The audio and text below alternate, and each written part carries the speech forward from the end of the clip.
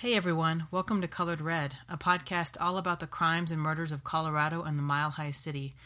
This is going to be a quick historical episode today, but first, I'd like to take a moment to talk about the suspect arrested for the murders of Patricia Smith as well as the Bennett family. And he's not really a suspect anymore because they did eventually link his DNA to the murder of Patricia Smith. And as we know from episode 2 of the podcast, the DNA that was collected at the Patricia Smith murder was also connected to the Bennett family murders. Alex Christopher Ewing has been a person of interest for some time, and I mentioned him on episode 2, and it's been confirmed that he now faces 4 counts of first-degree murder and 2 counts of committing a crime of violence for the January 10th, 1984 attack on Pamela Louise Smith, where he will be charged with felony murder in the first degree for killing a person in the commission of another serious crime, in this case of robbery, burglary, and sexual assault. Additionally, Ewing has been linked with his DNA to the deaths of Bruce and Deborah Bennett and their daughter Melissa. Their daughter Vanessa, who was 3 at the time of the attack, survived and has spoken out recently about her difficult life coming to terms with the murder of her family and her recovery from the wound that she received during that attack. I'll be posting a link to that interview on the Instagram, and I think 9 News has that up, so you can go online and check that out if you'd like to see it. Ewing, who's now 57, was arrested in Kingman, Arizona, 11 days after the Bennett murders, and he was accused of breaking into a home there and beating a man with a slab of granite. He was behind bars until escaping August 9th, 1984, after running off during a bathroom break at a gas station while being transported to court for a hearing. He was actually set to be released for the attack in the Arizona home here in a few years, and so police have moved to grab him, and they've officially linked his DNA to this crime. So just like that, we have another solved case this year that all came down to DNA, and we can only hope that this is the start of a lot of unsolved crimes finding justice. I'll be keeping everyone updated on any news with these cases, and be sure to follow my Instagram or Facebook page for Colored Red updates and news about when new episodes will be released. So that brings us to today's story, which takes us all the way back to 1908, when a priest was shot dead during morning mass in front of an entire church of worshipers. The Denver Post published large spreads about this murder, and on many front pages that were published, this story was completely sensational, and it ran for quite a long time. Father Leo Heinrichs arrived in Denver on September 23, 1907. He was from the Roman Catholic Franciscan Order, and along with other Franciscan fathers, agreed to handle the duties of St. Elizabeth Catholic Church, the second oldest Catholic parish in Denver. The first being St. Mary's Cathedral, constructed in 1860, that then divided and branched into Holy Ghost Church, which now sits at 1900 California Street. St. Elizabeth Catholic Church, where Father Leo Heinrichs was murdered, still sits as it was in the Auraria campus downtown at 1060 11th Street, where it was constructed from native stone in 1878. If you drive southbound on Spear Boulevard, right across from where the dancer statue is, you can see this church still there. The church soon became debt-free and was therefore allowed to be one of the 3 churches in all of Colorado at that time to be officially consecrated. And if you're as unfamiliar with religion as I am, the term consecrated means to dedicate or make something sacred. Father Leo Heinrichs was born August 15, 1867 in Ostrich, Germany, during a time of religious stifling by Otto von Bismarck, who was seeking to unify Germany under one rule. Several members from Heinrichs Seminary study decided to immigrate to America, and Leo Heinrichs decided to join them. When the group first arrived in America, they joined Bonaventure's Friary in Paterson, New Jersey, and Heinrichs continued his seminary studies there. He eventually received the Franciscan habit and the monastic name of Brother Leo, and he took his final vows on December 8, 1890. A month before his 21st birthday, he was ordained to the priesthood, and this was on July 26, 1891. Eventually, Father Leo Heinrichs' devotion to the sick and the elderly made him a renowned champion of the poor, and this attracted the attention of Bishop Motz from the St. Elizabeth Parish in Denver. And so in the summer of 1907, Father Leo Heinrichs joined the parish here in Denver. The attendants from Denver all immediately took a liking to him, as he was one of the few priests to be devoted to the causes of the poor, and he was known to be very accessible to everybody. He conducted Mass every Sunday at 8 a.m. However, on February 23rd, 1908, he switched Mass duties with Father Woolston Workman, who conducted the 6 a.m. Mass. This Mass was fondly referred to as the Working Man's Mass, not only because of the last name of the priest who conducted it, but because it was early enough for the blue-collar workers to make it to work by 8 a.m. after a short sermon. On this particular morning, however, someone new walked through the door. This man was a 50-year-old unemployed shoemaker by the name of Giuseppe Alia. He eventually would reveal that he went to the church that day in the Aurelian neighborhood with one purpose: to kill a priest. Alia was born in Sicily in 1857 and was raised as a Catholic. It wasn't until he was 38 years old when, for unknown personal reasons, on Easter Sunday in 1985, he lost his faith. That day he participated in riots against the church and allied with a socialist party.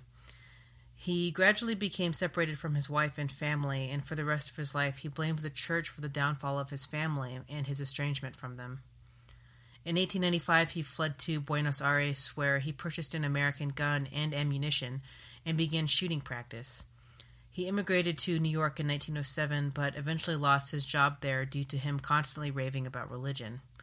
After he lost his job, he came to Denver, but again, he couldn't get a job because he was constantly ranting and raving about religion and his family problems, and he was forced to eat at the Salvation Army soup kitchen and sleep in the streets.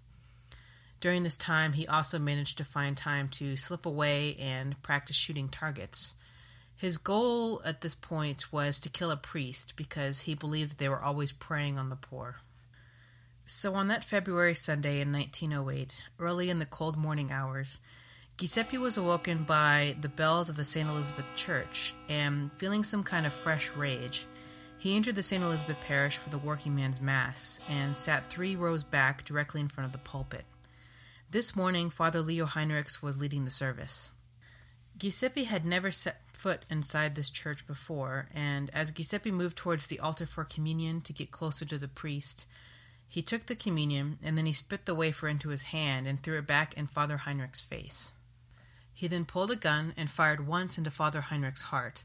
An altar boy saw the gun and yelled for the father to look out, but Heinrichs was shot. He staggered back, and then he straightened back up, realizing that he was fatally shot. His last action was to make sure that the vessel containing the wafers was carefully set on the altar, and then he fell over, exclaiming to God. Father Woolston Workman arrived on the scene shortly afterwards and gave Heinrichs his last rites before he died, and he died with a smile on his face. Father Workman could only say afterwards that, quote, "I would have been killed, and he would be alive now. There is one way to solve the affair that I can see, and that is that God chose a better man." After Father Heinrichs was shot that morning, the attendees in the church quickly moved into action. E.J. Quigley, a conductor for the Denver and Rio Grande Railroad, jumped forward and tripped Giuseppe as he tried to leave. A Denver police patrolman named Daniel Cronin then jumped over 3 pews and tackled Giuseppe to the ground, placing his thumb under the trigger of the gun that Giuseppe pulled. Yet this still did not bring down the tiny 122-pound man. 4 other men had to join in before he was brought down. A crowd began to gather outside and call for Giuseppe to be hanged as he was taken from the church by Daniel Cronin. But at the time, a different priest named Father Eusebius appeared at the doors and called for silence, at which point a hush fell over the crowd, and he then reminded the crowd that vengeance was up to God alone, and Daniel Cronin at that point managed to get Giuseppe into a nearby carriage while the crowd was distracted. Here are some Denver Post headlines that ran following this murder. Anarchist glorifies in crime committed in view of Denver congregation. Captured at church door. Rocky Mountain News ran a similar headline in their February 23, 1908 afternoon issue saying, "Assassin hates all priests. Father Leo Heinrichs, pastor of St. Elizabeth's Catholic Church, was shot and killed at the altar this morning by Giuseppe Guarnacato Alia, an Italian anarchist who entered the church ostensibly to take the sacrament." And for some unknown reason, all 5 Denver newspapers decided to run the chilling confession of Alia And it says, quote, "I went over there because I had a grudge against all priests in general. They are all against the working man. I went to the communion rail because I could get a better shot. I did not care whether he was a German priest or any other kind of priest. They are all in the same class. I am an anarchist, and I am proud of it. I shot him, and my only regret is that I could not shoot the whole bunch of priests in the church." This printing of this understandably enraged Denver citizens even more, and crowds began to form at the Denver City Jail. The city transferred Giuseppe to Colorado Springs for fear that a lynch mob would form. And after this, the Denver Post again ran a bizarre editorial about the anatomy of the hand of an anarchist, so I'll read that now. "A student of the hand will recognize in Alia's hand a modified type of what is classified as an elementary hand, topped off with what is known as the murderer's thumb. The palm is thick and hard rather than merely firm. The fingers are stiff and heavy, and the tips rounded and shapeless. Possessed of a certain low cunning born of animal instinct, not of reason, and with very little mental capacity, are people with hands like those of this self-confessed anarchist. They represent the very lowest type of humanity." So there's that. Check your hands, everyone. St. Elizabeth Church was closed until it could be reconsecrated, and a memorial was held on February 26, 1908. Father Leo Heinrich's body was then taken back to Paterson, New Jersey for burial in the Holy Sepulchre Roman Catholic Cemetery.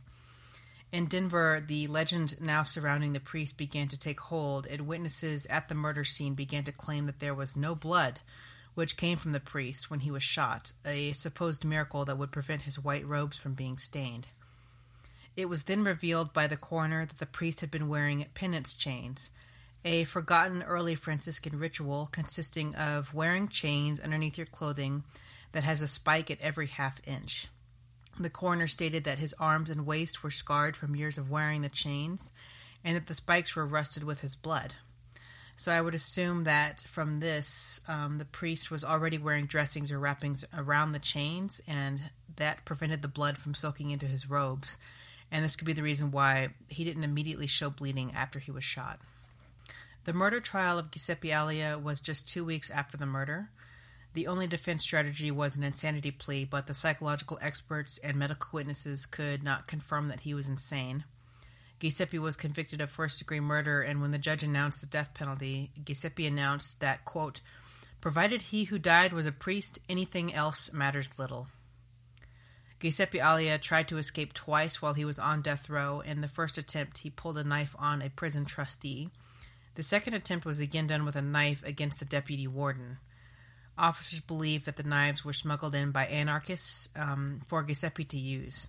So, on July 15, 1908, despite pleas for clemency from the Franciscans who opposed the death penalty, Giuseppe Alia was hanged, and he was defiant until the very end, with his last words being, "Death to priests."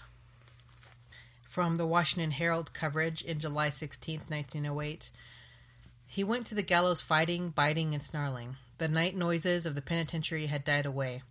When Warden Cleghorn summoned the murderer from his cell, and through an interpreter told him that the hour of his death had arrived, Alia stood for just a moment, glaring at the warden and the attendants.